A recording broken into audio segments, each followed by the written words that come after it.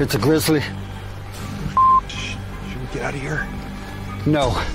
We're gonna watch and listen.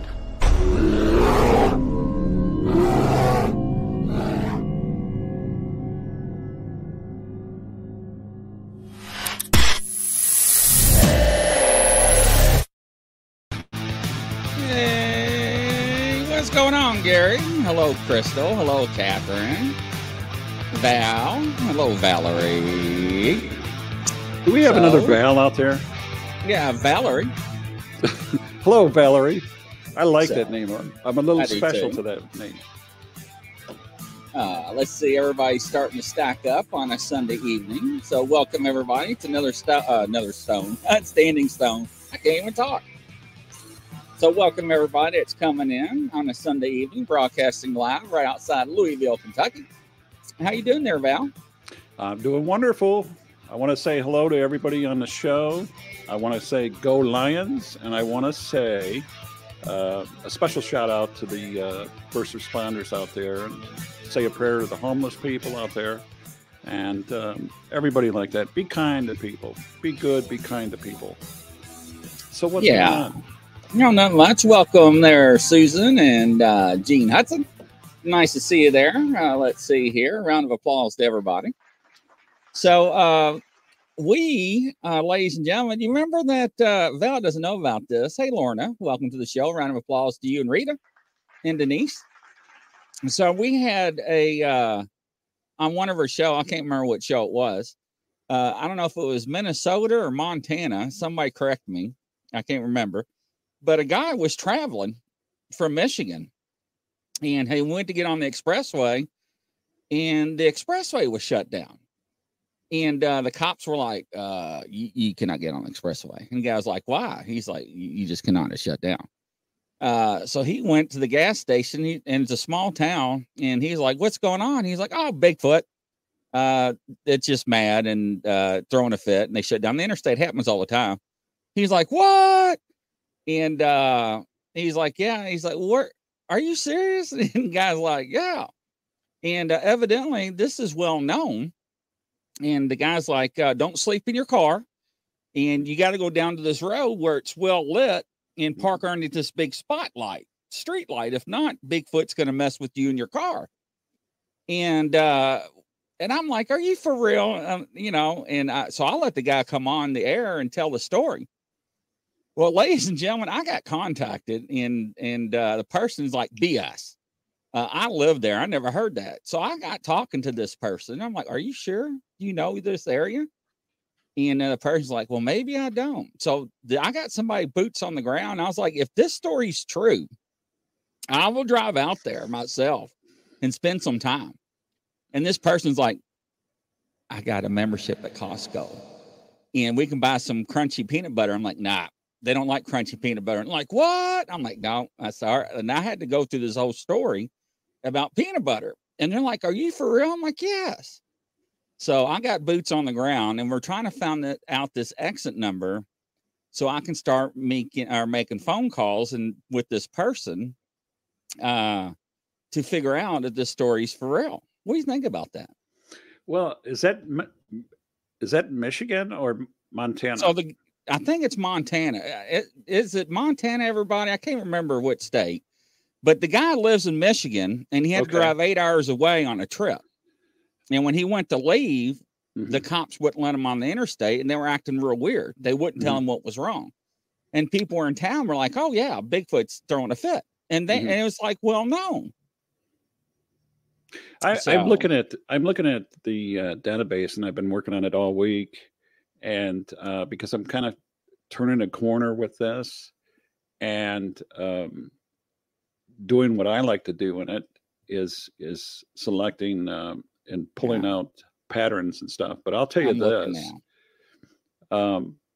Montana is a smaller, and I say smaller, I'm talking in Billings, Montana. Billings, Montana. It's a less populated state than most of what we're used to. But I've driven through Montana before, and I'll tell you what, it's got a lot of mountains or hills or whatever they are.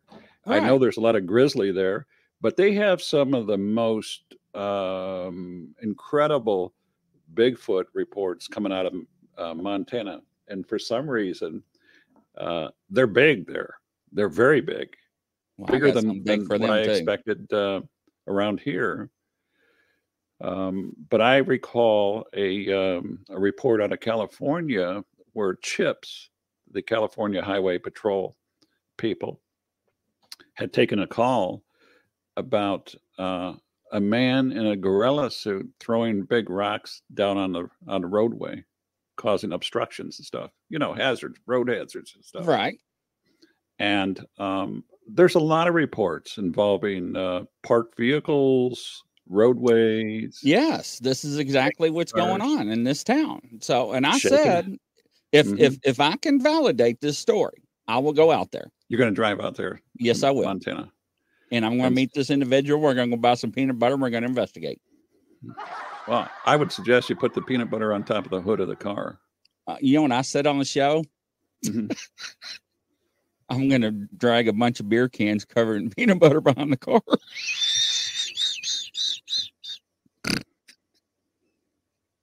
People used to do that when they used to get married. Remember that? Oh, yeah. I remember that. Drag the cans behind the car. Now, I'm just going to find a bunch of cars that are parked and smear peanut butter all over the doors and set up cameras and night vision and watch them. Well, some people in some communities, they rather than beer cans and stuff like that, just married, they put corn cobs behind their car. What? And they drag. Well, yeah, I'm talking about. Why would you put corn? Because you're messing with me. You're messing. Nobody puts corn cobs.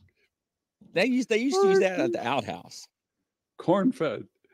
Proud corn fed territory. You're shut the front door. So, did he have any contact with the Sasquatch, or is he thought he was being punked out.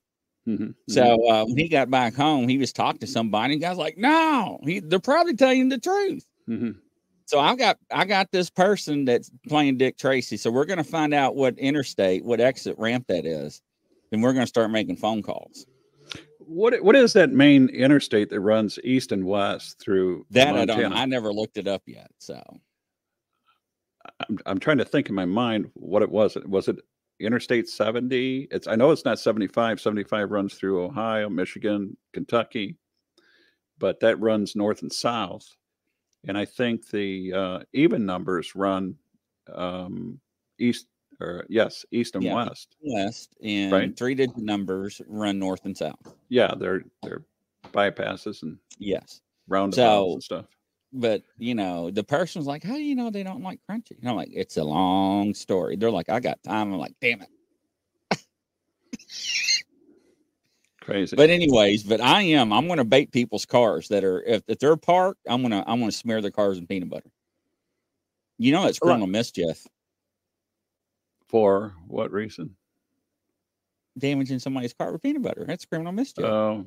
Wiping peanut butter. You know, I recall in my archive of memory that some people, a boyfriend, girlfriend, husband, wife, whatever, they were good citizens. They were super sleuths.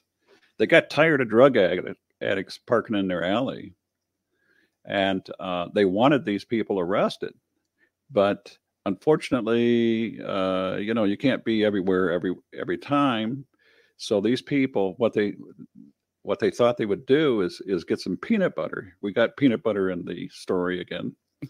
They put it all over the bread, and they both said, when they called the police, and they said, well, the drug addicts are back here shooting up again with needles and stuff in the alley. Car is dark. We don't know what kind of car it is, but officers, you can identify the car. What color is it? They said, I don't know. What's the license plate? I don't know. What make is it? I don't know. But we're going to throw some peanut butter and bread on top of the roof of the car, and you see that driving on the street. That's how you know it's them. And sure enough, as the cars are going there, they see a car pulling out of the street closest to that location. And I'll be darned if it didn't have a bunch of bread and peanut butter stuck on the roof of the car. And that's the end of that story. What a sleuth. Ingenuity. I got a confession. It's been years, but I got a confession. So I had problems with drunk drivers at one of my old houses that would never navigate the curve and come through the yard. And I had the county put up chevrons, which are arrows, ladies and gentlemen, in the curve. And they kept knocking them down. And every time they get in the yard, I would tilt the yard to where they couldn't get out. So they get arrested. Well, they got over that, and people start pushing the cars out. And I said, the hell with that. So I went out and bought me a bunch of railroad ties. Oh. They never got their cars out. I got bumpers, front ends. A lot of people went to jail. It was so comical when my parents would come over, and on Friday and Saturday nights, they would sit on the front porch and watch as cars would come off and get hung up, and the police would come and get them. One right after another. Yeah, it was that bad. Line them up. But anyways. There was a Bigfoot report out of Michigan here. It's been several years ago, but they claim that this entire family was annoyed with Bigfoots around their place, and they happen to have county sheriffs as their local law enforcement authority in that area because it was rural. And they said that, and I got this report in the database. They said that when the deputies, there were two deputies in the vehicle. When the deputies arrived, they in fact seen what the family was calling about, and they did see these Sasquatches, 2 or 3 of them in the people's yard, front lawn, walking across the yard from one wooded area to another. And they claimed that the deputies pulled the vehicle right into the lawn and were chasing the Sasquatches into the trees. There you go. There's your problem solved and stuff.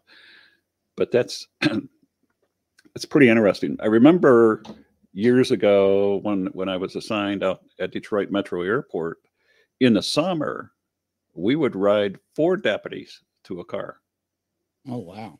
Bruh, 4 deputies to a car. And it's not easy riding, with all your equipment and stuff with 4 people in the car. No, it wasn't fun. That's a clown car. It was a bruiser, I'll tell you that. But that's the way it was. That's life. That's the way it is. What'd you do if you arrested anybody? Put them in the middle? Call for another car. Okay. Call for a van or another car. I mean, that's what they do with the motorcycles and stuff. They can't arrest anybody on a motorcycle. They call another car. But that's the way we used to ride. 4 to the car. And that was bad. That was a bad area. I can see the headlines now. Retired Captain Detective from out of state gets caught criminal mischief with peanut butter all over people's car while they're parked. I'm going to do it, ladies and gentlemen. I'm going to do it. I always carry rubber gloves in my car. Don't ask me why. I guess it's just a habit. You still carry rubber gloves in your car? No. Okay. No, because because I don't intend on getting into any of that.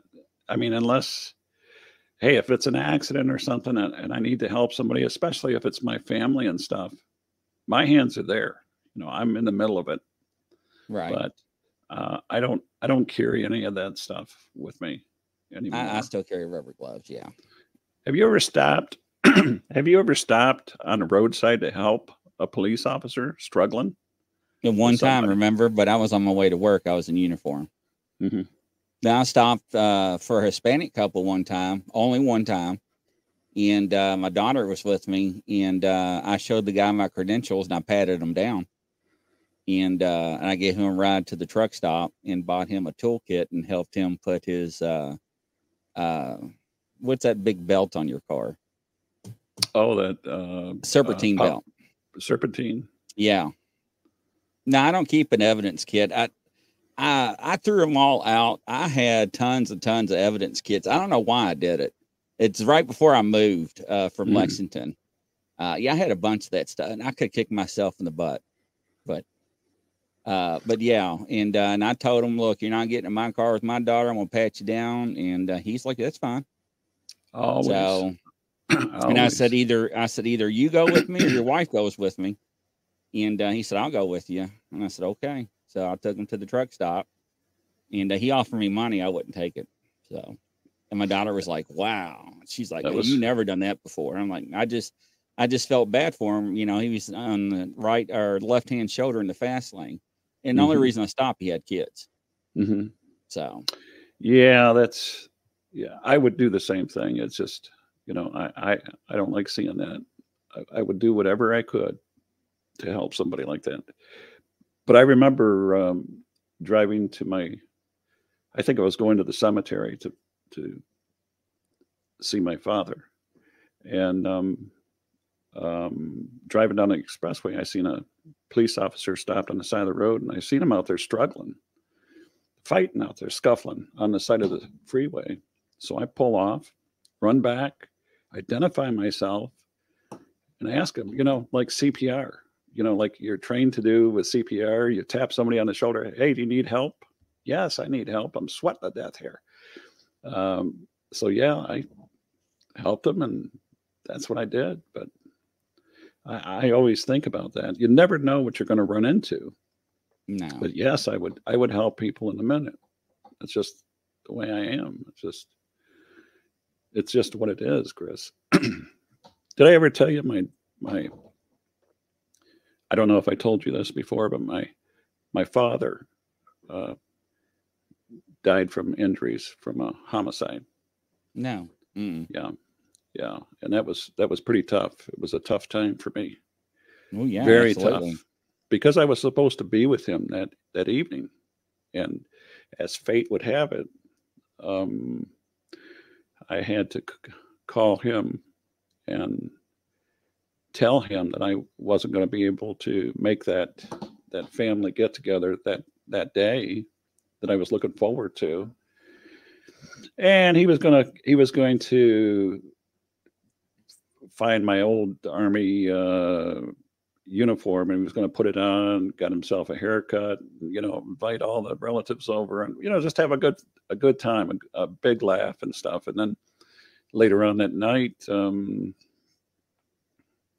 my wife was in the hospital at that time, and I had my 2 daughters with me, and I worked midnights, and just laying there on the couch, waiting for that time, 10:30 at night, for me to get up, shower, and change and get ready for work and stuff. And then I get this mysterious phone call, and the lady on the other end of the phone, she's asking me, "Who is this?" Well, I'm thinking to myself, you know who it is if you called my number. And she started to question me on the phone. Who is this? What is your name? Do you know somebody that lives at this address? And she gave me my dad's address. And I said, yes. And she says, I just need to know that you are who you say you are. And I'm getting annoyed right now. And I'm asking her, I says, well, you say you're from this hospital? She says, yes. I says, are you calling about my dad? I said, what happened to my dad? Well, we just need you to come down here to the hospital now. And by the time I got down there, the surgeon, my entire family was down there before I got there, because I lived the furthest away. And by the time I got there, the surgeon was talking to, I think, my sister and my brother-in-law. And I guess I blurted out, is he dead yet? Not in a mean, callous way, but, in my mind, something like that happened. And he turned around and he lurched at me, the surgeon did. And he screamed at me, how dare you talk like that? How dare you, in front of the family members? I said, wait a minute. I'm my father's third oldest son. And I says, I just want to know what's going on. Nobody told me what's going on. They just told me to come down here. And that's the reason why I'm down here. So anyways, it was a very, very, very trying time for me in my life. Everybody's got their own journey in life, and this was mine. This is my journey to experience in life, one that I'll never ever forget because of the tragedy that followed there. But as life experiences go, my best friend was an attorney, and to me, he was like a big brother, and I was like a little brother to him. And that's the way he looked at me. And when he learned what had happened, he said, he told me, he said, Val, he says, I got you covered, because you're going to need an attorney. You're going to need some law, because you're dealing with probate and all this kind of stuff. This is something that I knew nothing about. I knew a little bit about criminal law and stuff like that I was involved with, but not probate. This is an area totally foreign to me. And as it was, Brady passed after a few years after this, but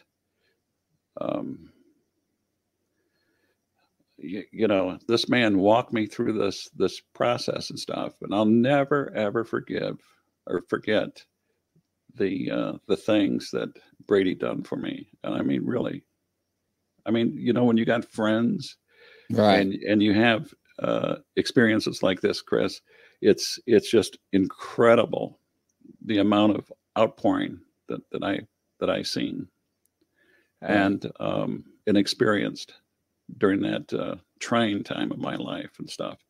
But that's something that I experienced. And it was tough for me because at the time I was working in a sensitive capacity. I worked a lot of undercover, and I was totally defeated, just crushed, when this happened, because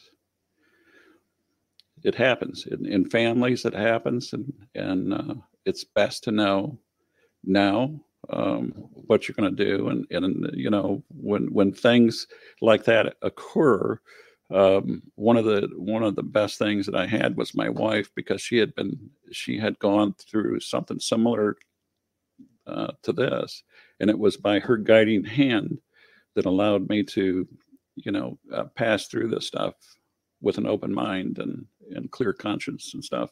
But there are a lot of things that I went through at that period of time that they were life-changing decisions and things that I had to make. But one of the most important things that I want to share, and this is pretty private, this is very, very private, and we're on social media, we're on podcast, but one of the things that I learned and took away from this experience was my interest at that point in college. I took a course that was called Death, Dying, and Bereavement. There's actually a course like that. And what that did was take you through, the professor takes the students through, because I took a lot of religion courses in college and Latin American history. And through that, I learned the history of people, the way we and Americans look at death and how we celebrate it or grieve about it. And through that phase in my life, I was able to share that and impart that with a lot of people and situations that I dealt with, in real life, policing, dealing with people and stuff. And there were times when people would call me off the street, call me at home. Val, can you come over here to this address? This is going on. This is what's happening. I really would appreciate if you'd come over here and sit with my family and talk with them. And a lot of times I did that. But it was an eye-opening experience, and it was a unforgettable journey to walk through in that time of my life. It was incredible. So yeah, there's some questions on the board for us. The first one, the Sasquatch may leave hair trying to get the peanut butter. People have gotten hair and also greasy palm prints and fingerprints. Isn't that right, Val? Oh, that's right. Greasy. And Susan wants to know, why are so many law enforcement people interested in Sasquatch? What are your thoughts? It's you know what, Grizz, that's a fantastic question. And I know through my contacts with other people, I know for a fact that there's a number of law enforcement people, retired, former law enforcement people like me, like Grizz, that are looking at Sasquatch and other things, because they're giving you the perspective of life experiences and their skills, their training and stuff, and they're bringing that to bear in this kind of stuff. You know what? People that encounter these people, and I know who a lot of them are. I know who a number of them are with podcasts and shows and stuff. People should rejoice and be happy, with people like that. Seriously, because these people have a lot of experiences. They have a lot of skills to bear in this type of phenomenon, this type of research and stuff. Seriously. But I'm seeing that too. I've had on my own group site, the Michigan Bigfoot reports and data. I've had state troopers, I've had county sheriff deputies reach out to me. I've had people who I noticed that work in counties I'm familiar with, and I spoke with one of them, and I says, "Hey, do you know who your mayor is down there in that city?" And they said, "Yeah." I says, "He's retired state police." "Yeah." "Well, he used to be my captain when I was working their narcotics group down there. In fact, he reached out up there in Detroit where I was at.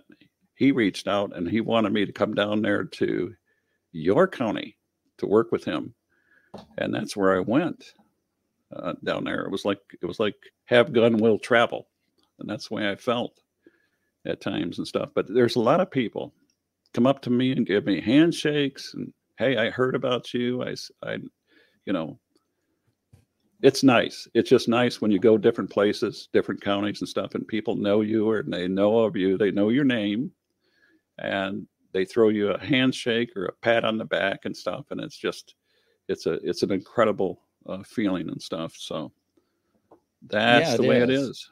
Now, and the I'm other sure, question, this is a good one. I got in trouble over this one. Have either you ever delivered a baby? I actually, and I'll go first. I actually pulled over this car doing 73 in a 35. And at first I thought I was going to end up in a pursuit because it wouldn't stop. And they kept waving me. And it was a frantic wave. So I was going to, anyways, the car stopped. We'll put it that way. And they said, baby. That's the only thing I needed to hear. And I said this: we're not far from the hospital. However, you know how labor is. Do not hit me in the rear. Do not run any red lights. Follow me. Do as I do, and I'll get you to the hospital safely. What did I say? Safely. Did I use my lights and siren? Yes. Was that appropriate? Not really. Because who's liable? I am. You are. But you ran code for them. I departed traffic. I didn't speed. I just got there, and the baby was already crowned, which I didn't know. I didn't want to look. And she went 20 minutes later and had the baby. So, but the hospital, I think, was not even 3.5 miles from our location. It would took longer from the ambulance to get from the hospital to our location and then back instead of me just driving them straight there. And when we only hit, I think, 2 red lights. So, and the other cars pulled off when they heard the siren and saw the red and blue lights. So it's not like we're doing 90 and a 30. You know what I'm saying? I mean, we drove pretty much a speed limit, but however, I did get called to the office on that one. You know, Chris, you ran code for them, and that was your decision. It was, and I would have probably done the same thing, weighing the two together. If there were exigent circumstances there, yeah, I'd roll up my sleeves and do what I could do. I mean, I believe that there's a Samaritan law, a good Samaritan law, that says, you know, you're not liable for things circumstances that if you're rendering first aid, that is correct. But using emergency activated equipment to get somebody to the emergency room, and if an accident would have ensued, yes, I would have been liable, or the department would have been liable. Then I would have been liable. The agency, yes, that's risky. That's very risky. But that was your decision, and it turned out well, and you made the right decision. So, and on my account, no, I never delivered a child. I was trained to do that. A lot of us were. I know for a fact that we were trained for that because I got certificates over there that show that. But it seemed like a lot of my time was spent trying to save lives and not give life. And it's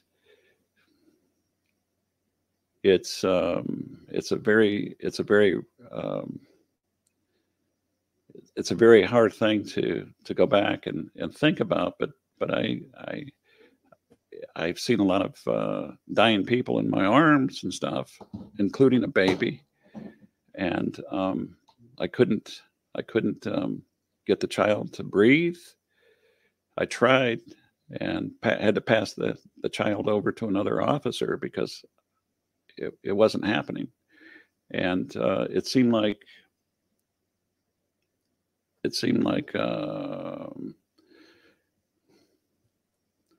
you know, people say that CPR saves lives and stuff, and it does, but it never worked well with me.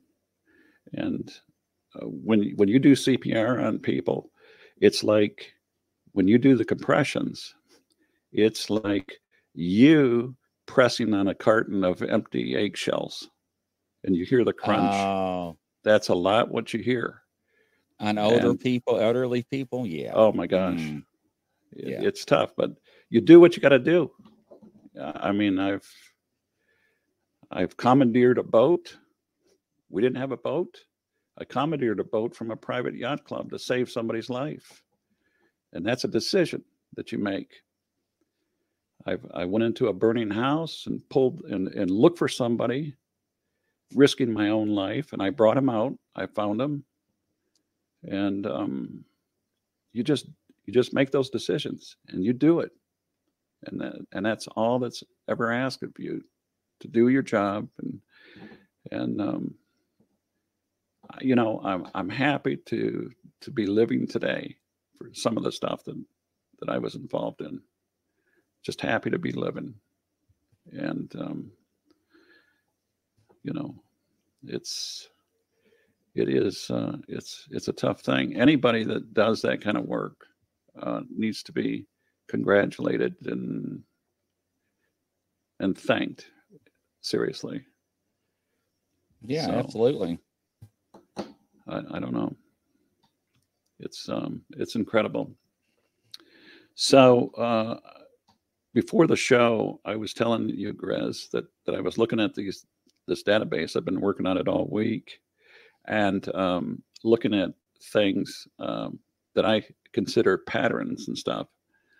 And some of the things are pretty interesting that I've pulled out, and I'll just go through them real quickly, just to give people a little sense of what I see.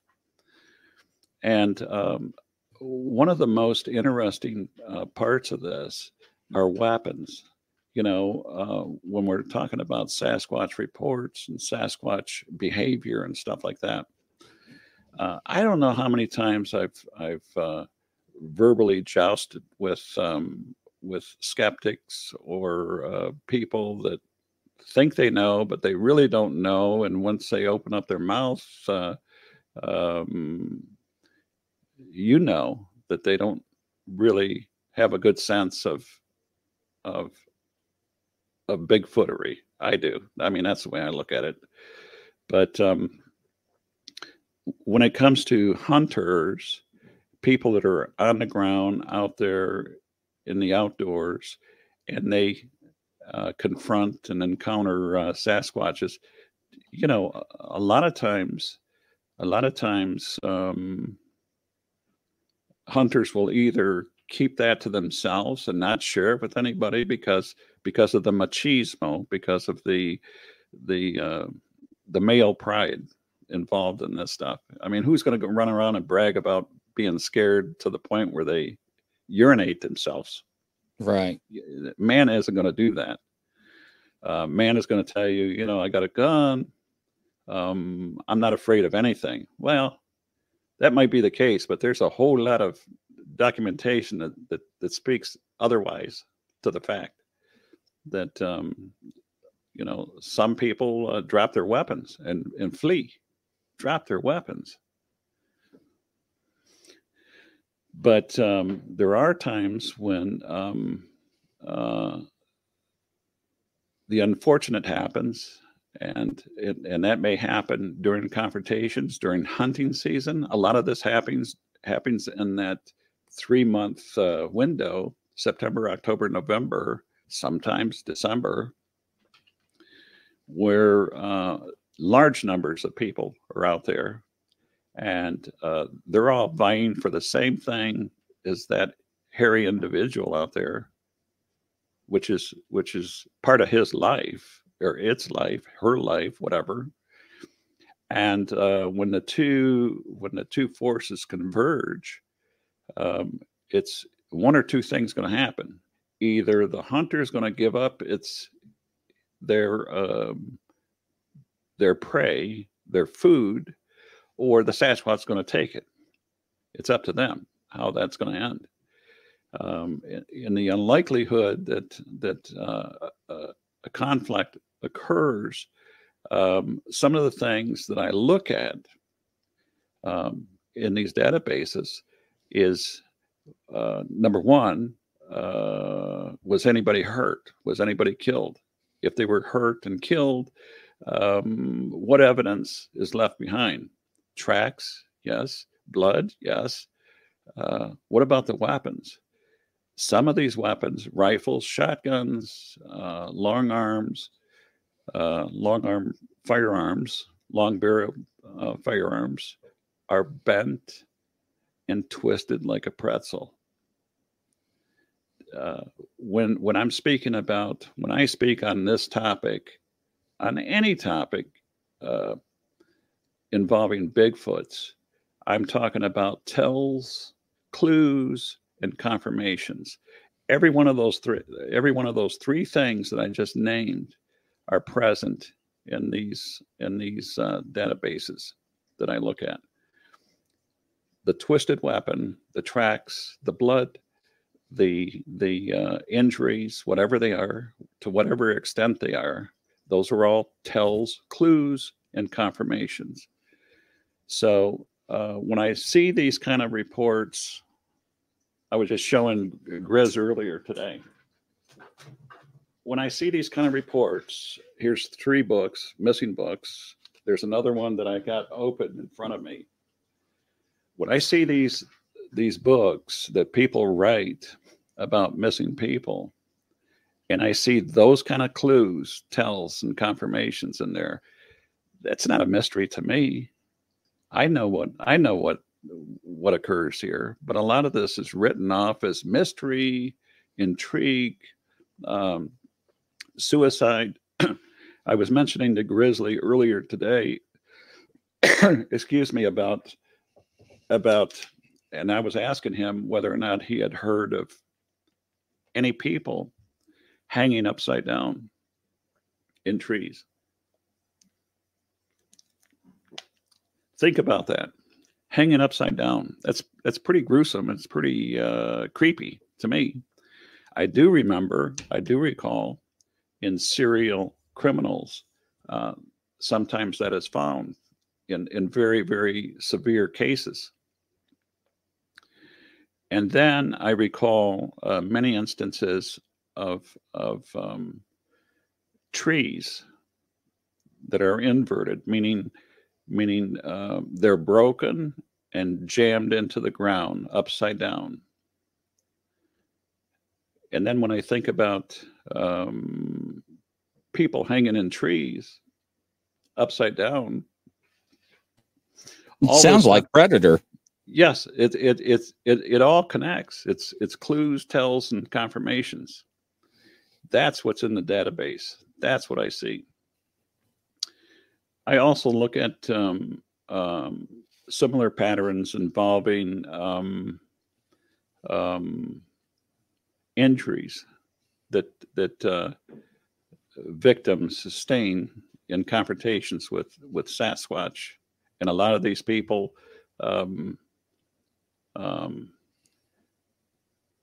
incur severe scratches.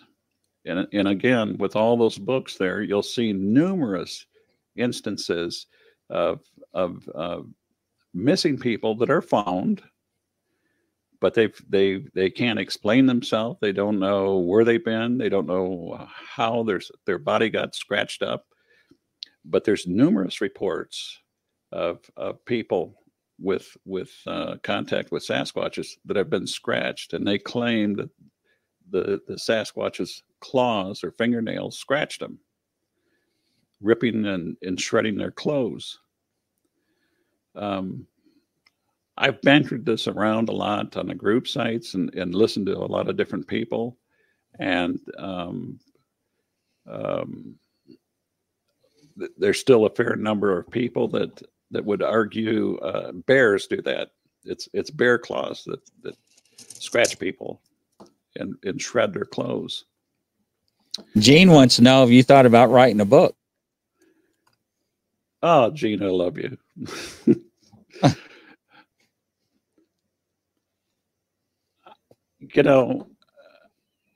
you know, I'm dodging that question, but I'll say this: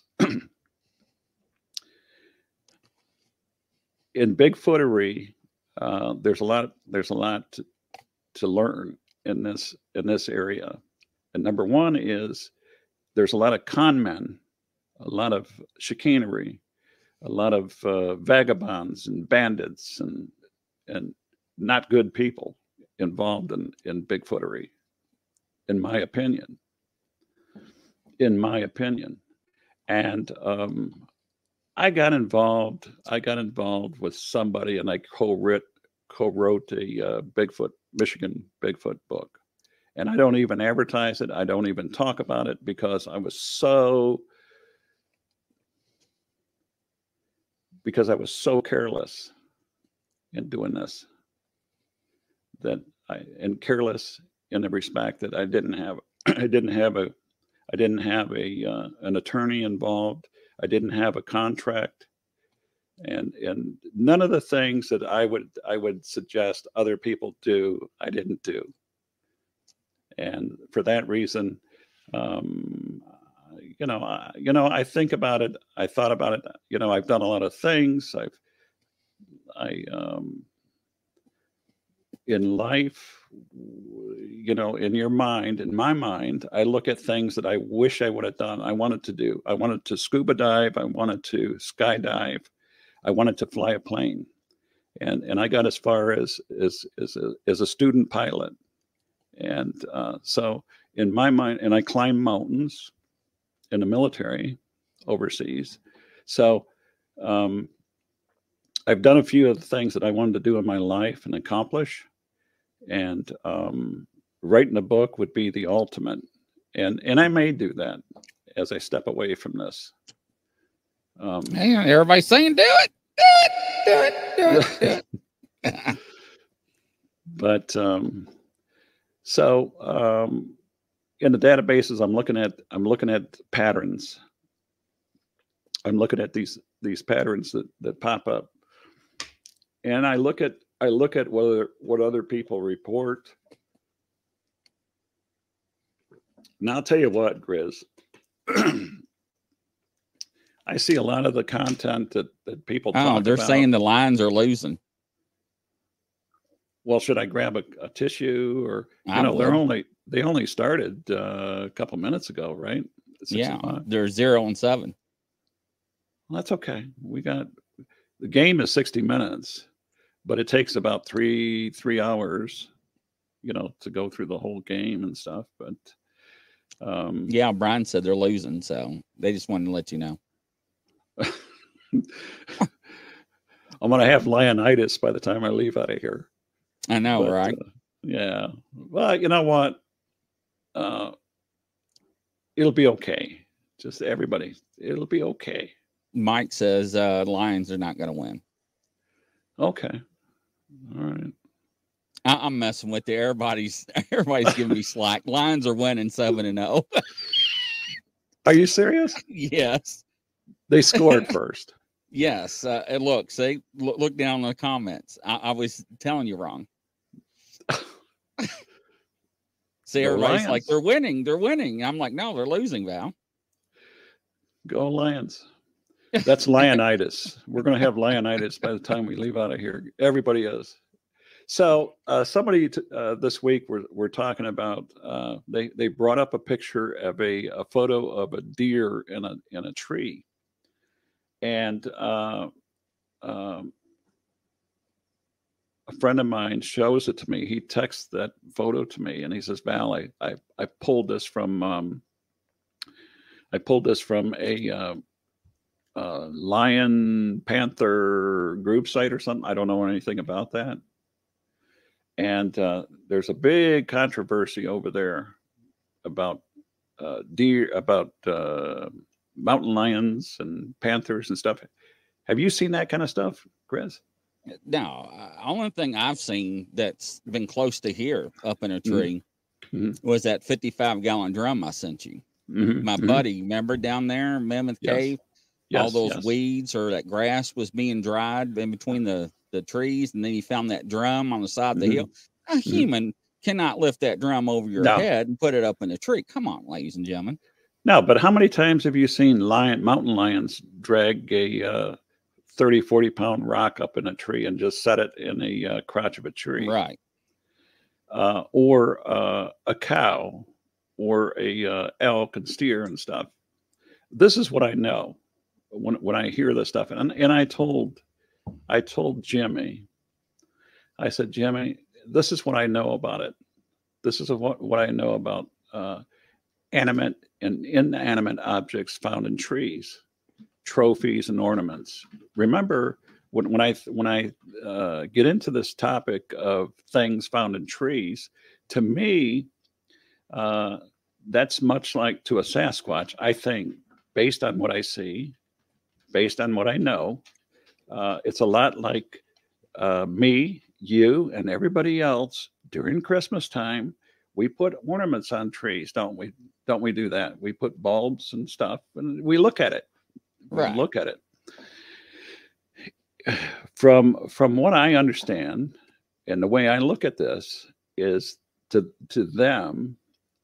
First of all, I preface anything I say by saying this: Bigfoot Sasquatches are not perfect. They're intelligent, but they're not without their own fault.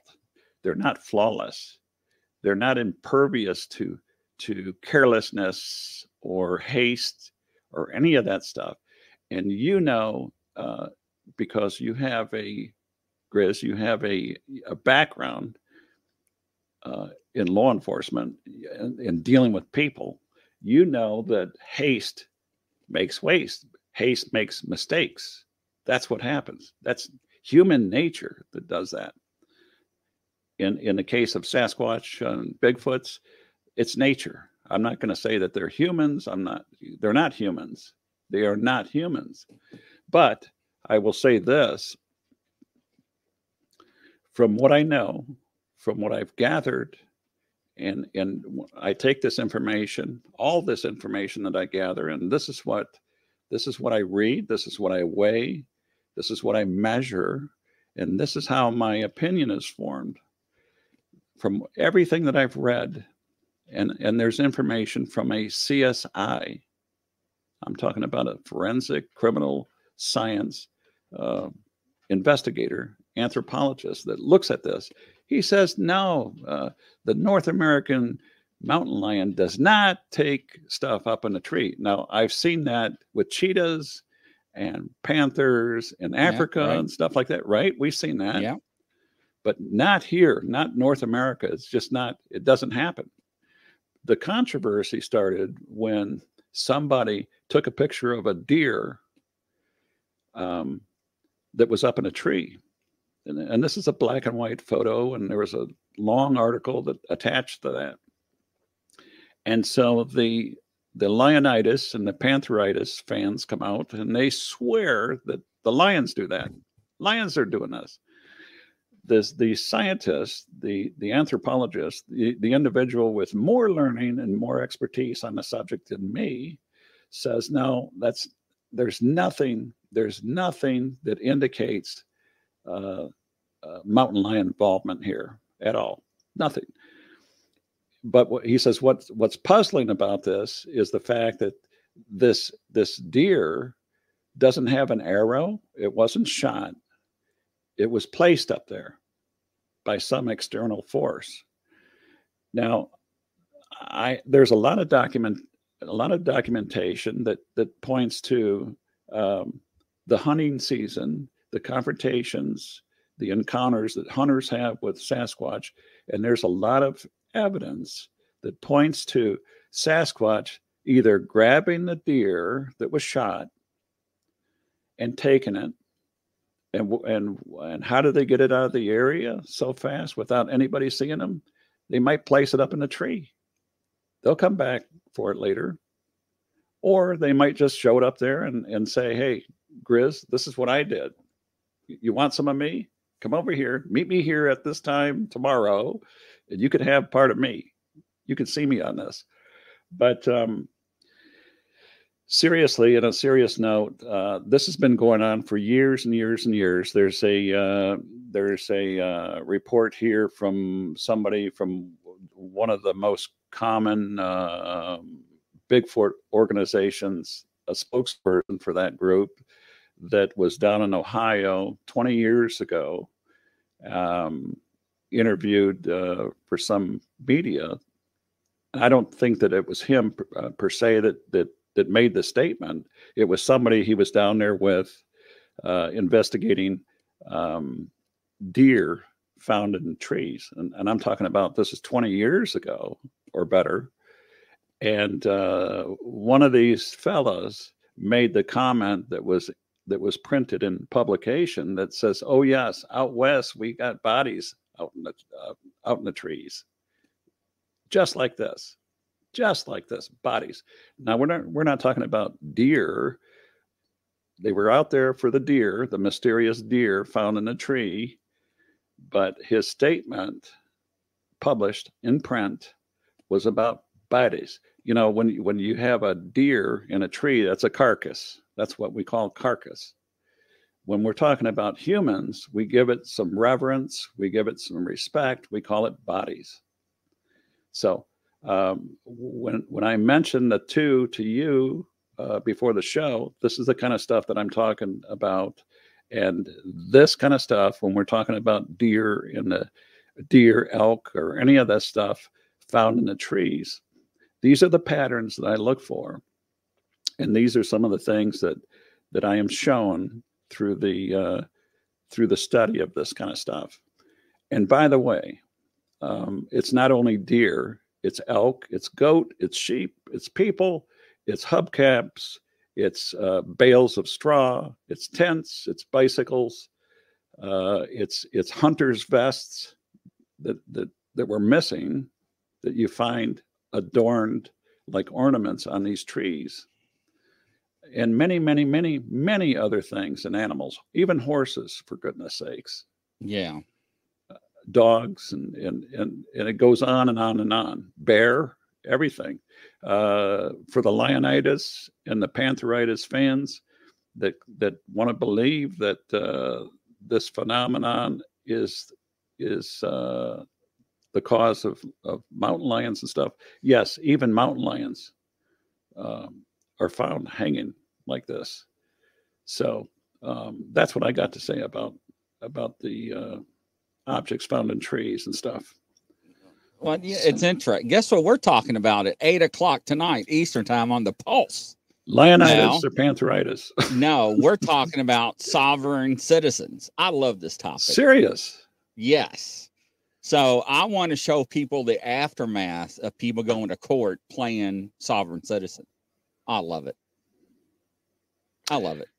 And not only that, we're covering, did you know an AI robot attacked a factory worker? Where did that happen at?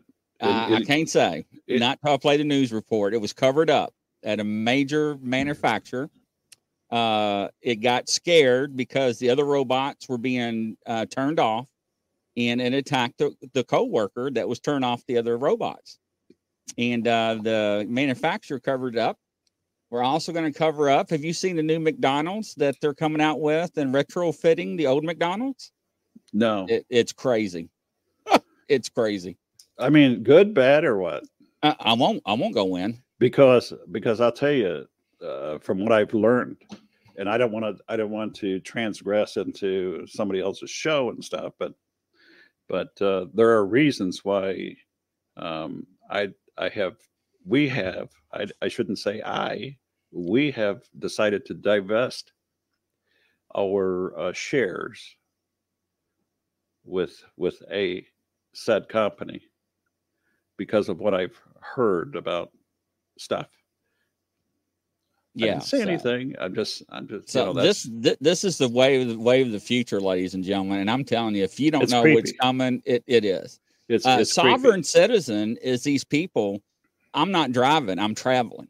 I don't have to show you my driver's license. Why did you stop me? You got to tell me first why you stopped me. What the hell? It is hilarious. And these people are, you just got to tune in. So they want to play that they know the law. Ladies and gentlemen, they don't know jack. I'll say that.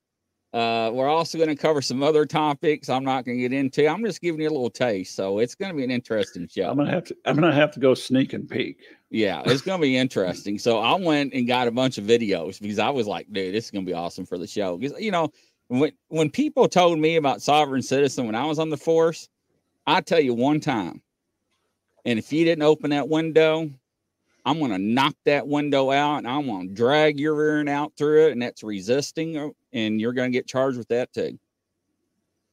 So, yes. So it's wonderful. And now you got attorneys on social media is like, y'all better stop. And you ought to see him in court, Val. It is hilarious. Yes, Thomas, they are idiots. I will say that. You know what state you live in. Try that stuff in Indiana. That's what I'm talking about, Thomas. But it is interesting. Are they mean in Indiana? Well, we never played games in Indiana. No? No. No, our prosecutor, he told us exactly. When they pull that stuff, this is what you do. Warn them one time. After that, knock the glass out and drag them. So, you know, none of this stuff. Why did you pull me over, officer? That's not how it works. I don't have to. You call your supervisor. No, that's not how it works. I don't know where the hell they got all this information from. There's some idiots out there. But it's interesting. So I got some stuff. Yeah, Thomas, they don't. So, but reality check's coming. So I want to introduce people about sovereign citizens and people's rights, as they call it. Yeah, I'm going to show you your rights, all right. Right to jail. Yeah, you know what? In a lot of ways, I'm so glad that I'm out of there. Yeah, serious. I know. Serious. But I just had to tell people about some of the things we're going to cover. It's very interesting. Now, the McDonald's part, I was like, shut the front door. I'm like, I don't know what I would do if I walk in and saw this. I don't know. I can't imagine. I mean, I'm pretty thorough. I'm telling you, everybody else is going to follow. Watch. Mark my word. I'm calling it. Everybody else is going to follow suit. You know, I don't visit fast foods anymore. Well, neither do I, but I like a Diet Coke every once in a while I'm out. All I do like their Diet Cokes. So, you know, what I seen was a lot of businesses going automated, which means a lot of things are robotic, and there's no need for human workers and stuff. That's what I see. I see that. I've seen that since 2000 or 2020, 2018. You notice where I said 2020, 2018 and stuff. I've seen a big change. I've seen an evolution changing the food industry and stuff. And besides that, I'd like to know what's in my food before I eat it. Oh, man. You ought to see people going in there. They're shell-shocked. They don't know what to do. Their world is upset. I mean, it's not funny. It used to be when you go into these little restaurants and stuff, you go in there for the social experience, you know, talking to people, having coffee, chit-chatting and that kind of stuff. And I guess I haven't been in there in a number of years. So I don't know what kind of changes or anything. Changes. Remember that song? Oh, I remember. Wasn't that David Bowie? I don't think it's David Bowie. I have to look. I'm terrible with songs. You have to look it up and stuff. But listen, it's very interesting. Go watch your football game. I don't want you to look. I mean, you just saw your face when I told you they were losing. They were. Why? Like, what? Was there a pale hue that came over my face? Like, and everybody's in the chat's like, no, they're winning. I'm like, yeah, they're losing. And you're like, oh, that's okay. You know, it's only they still got, you know, you're like trying to play 60 minutes. That was funny as heck. I'm sorry. Listen. Yeah. Catherine says David Bowie did sing that. Oh, I'm I pretty must good at that. I must have been hearing a remake of it or replay of it. You know, I used to when I was a young boy. I used to play garage bands, and I was really into music and stuff. Drums. I think I had two drum sets, a Pearl, and I had a Slingerland. Slingerland was something to brag about because they were pretty expensive, even though I think I traded a car for it, that kind of stuff. I'll tell you this, and we'll call it a show. So I 2 years ago, my place buddies, I'm sorry, somebody says I can't fix stupid. So this was my motto. I shouldn't tell you all this. This is bad. I can't fix stupid, but I can issue a court date. You know how to do that. Yeah. So I actually put that on stickers and challenge coins. I sold the hell out of them. I still got some. So, and I mean, they were putting on their MBTs and all that stuff in their squad cars and everything. That's cool. So that's very cool. Hey, listen, you stuff. Eric's like, I want some. Grizz and everybody that's listening out there, thank you very much. And absolutely, go Lions. Yeah, go Lions. Yeah. Poor Val. They were losing. Your face was like, what am I going to do? From coast to coast around the world, ladies and gentlemen. See you at 8 o'clock on the Pulse. Take care. See you soon.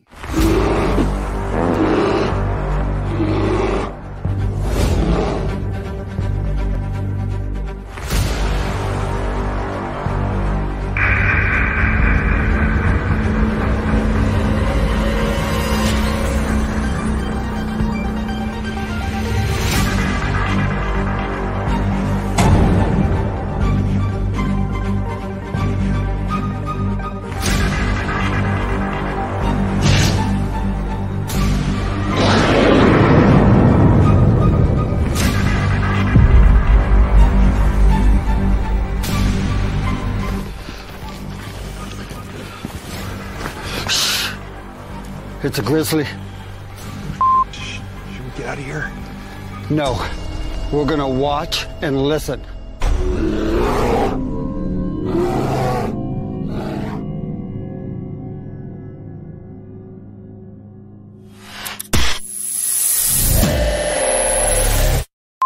Action.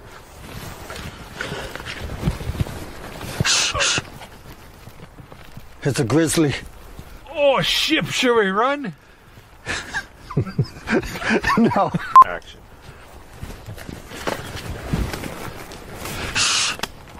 It's a grizzly. Oh, should we run? Okay.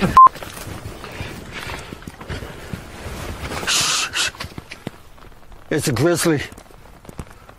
Are you sure it's not a chipmunk? Action.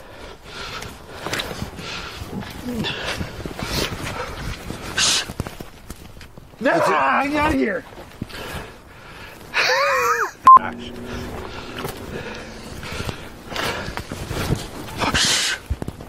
It's a grizzly. I'm out of here. Huh. Maybe it is a chipmunk.